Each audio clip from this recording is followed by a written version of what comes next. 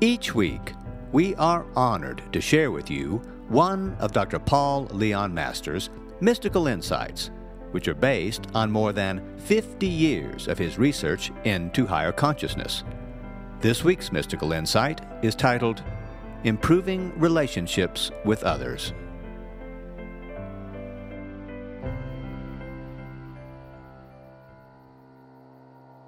How a person interacts with others is often and undeniably a key factor in whether their life is succeeding or failing.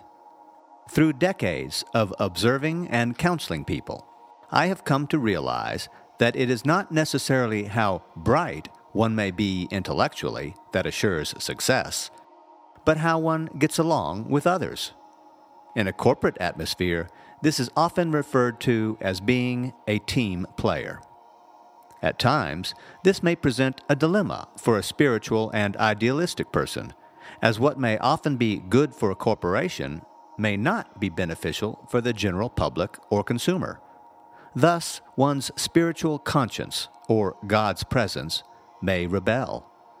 There is often a fine line between getting along and the inner need to do what you feel God is directing you to do, such as what you feel is right. Such decisions are not confined to those in the boardroom, but sift down to all levels of the workforce. This is not restricted to one's vocation either, but may also find its way into social and family relationships. Indeed, wherever a relationship with one or more people exists, one may face challenges to maintain peace and harmony while attempting to improve the relationship. Idealistically, we try not to go against our conscience or the quiet whisperings of God within us, while simultaneously continuing to improve a relationship. Often, it is a matter of timing, knowing when or when not to say something. Sometimes it is not necessarily what you say, but how you say it. With a misspoken word, a long-standing relationship, even one of many years, can be jeopardized. People are often sensitive to either positive or negative energy. Therefore, your interaction with them should be handled with the gentlest of care. On occasion, a person may cross your life's path who will not reject you no matter what is said. As you know, however, this is the exception rather than the rule.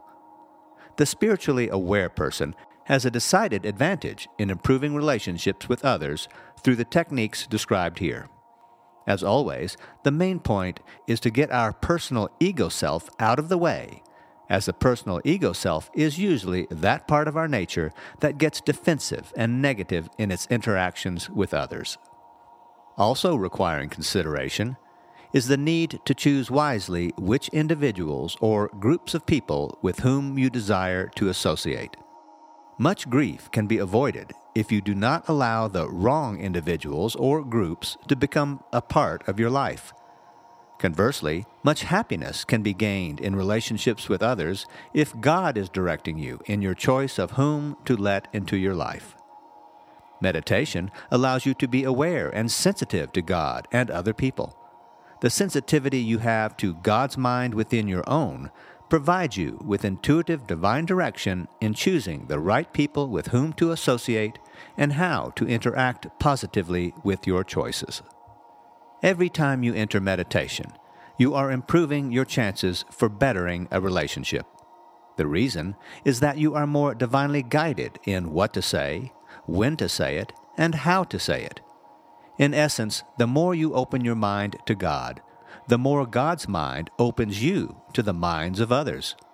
The more open the minds of others are to you, the greater the opportunity to improve a relationship. A daily practice of meditation brings you to a soul level of your own consciousness, which makes you more sensitive to the soul level of others.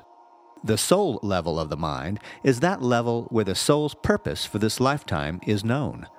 By being sensitive to the soul level of others, you are sensitive to the soul's purpose in others. The soul's purpose of every individual fosters certain longings or needs that they come into this life to fulfill. By sensing the longings and needs of a person's soul level of mind, you can better interact with them because you sense what you can say or do that could bring them the greatest happiness and fulfillment. Difficulty can be defined as negative or disagreeable energy between you and another. Praying for the good of those with whom you are having difficulty sends out positive telepathic energy to them. It does not matter whether they are consciously aware of your praying for them or not, for telepathically your prayers for good are registered in their unconscious mind. By praying, you invoke the presence of God to improve in some way your relationship with them. The presence of God, which is within you, is the same presence of God that is within them. Thus, as you pray to the presence of God within yourself for their good, you are praying to the same presence of God within them. Prayer is an effective energy and energy stimulant to bring about improvement between two souls inwardly and therefore two souls outwardly. Keep in mind that when you are having difficulty with anyone, always pray for their good. In actuality, the more you pray for the good of others, the more good you receive in return. The Bible suggests, "Be wise as a serpent and gentle as a dove." In improving relationships with others, this connotes having the insight to interact positively and to do so in a kind and easy manner. There are times when firmness and raising one's voice for emphasis is necessary to make a point. This is all right if it is implemented without the energy of anger or defensiveness. When done for a positive effect, it can improve a relationship, for the recipient intuitively knows it is utilized for their good. The majority of the time, however, it is far better to use a combination of insight and gentleness in interactions with others. This makes those rare times when you do use firmness more effective, as the other person knows that you truly feel strongly about the idea you are conveying. When God is speaking through someone, the person intuitively senses and knows that it is not their personal ego that is communicating.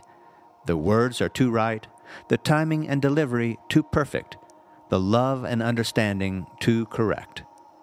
Stepping back in your own mind and letting God's universal mind and spirit take over is the wisest thing you can do to improve a relationship.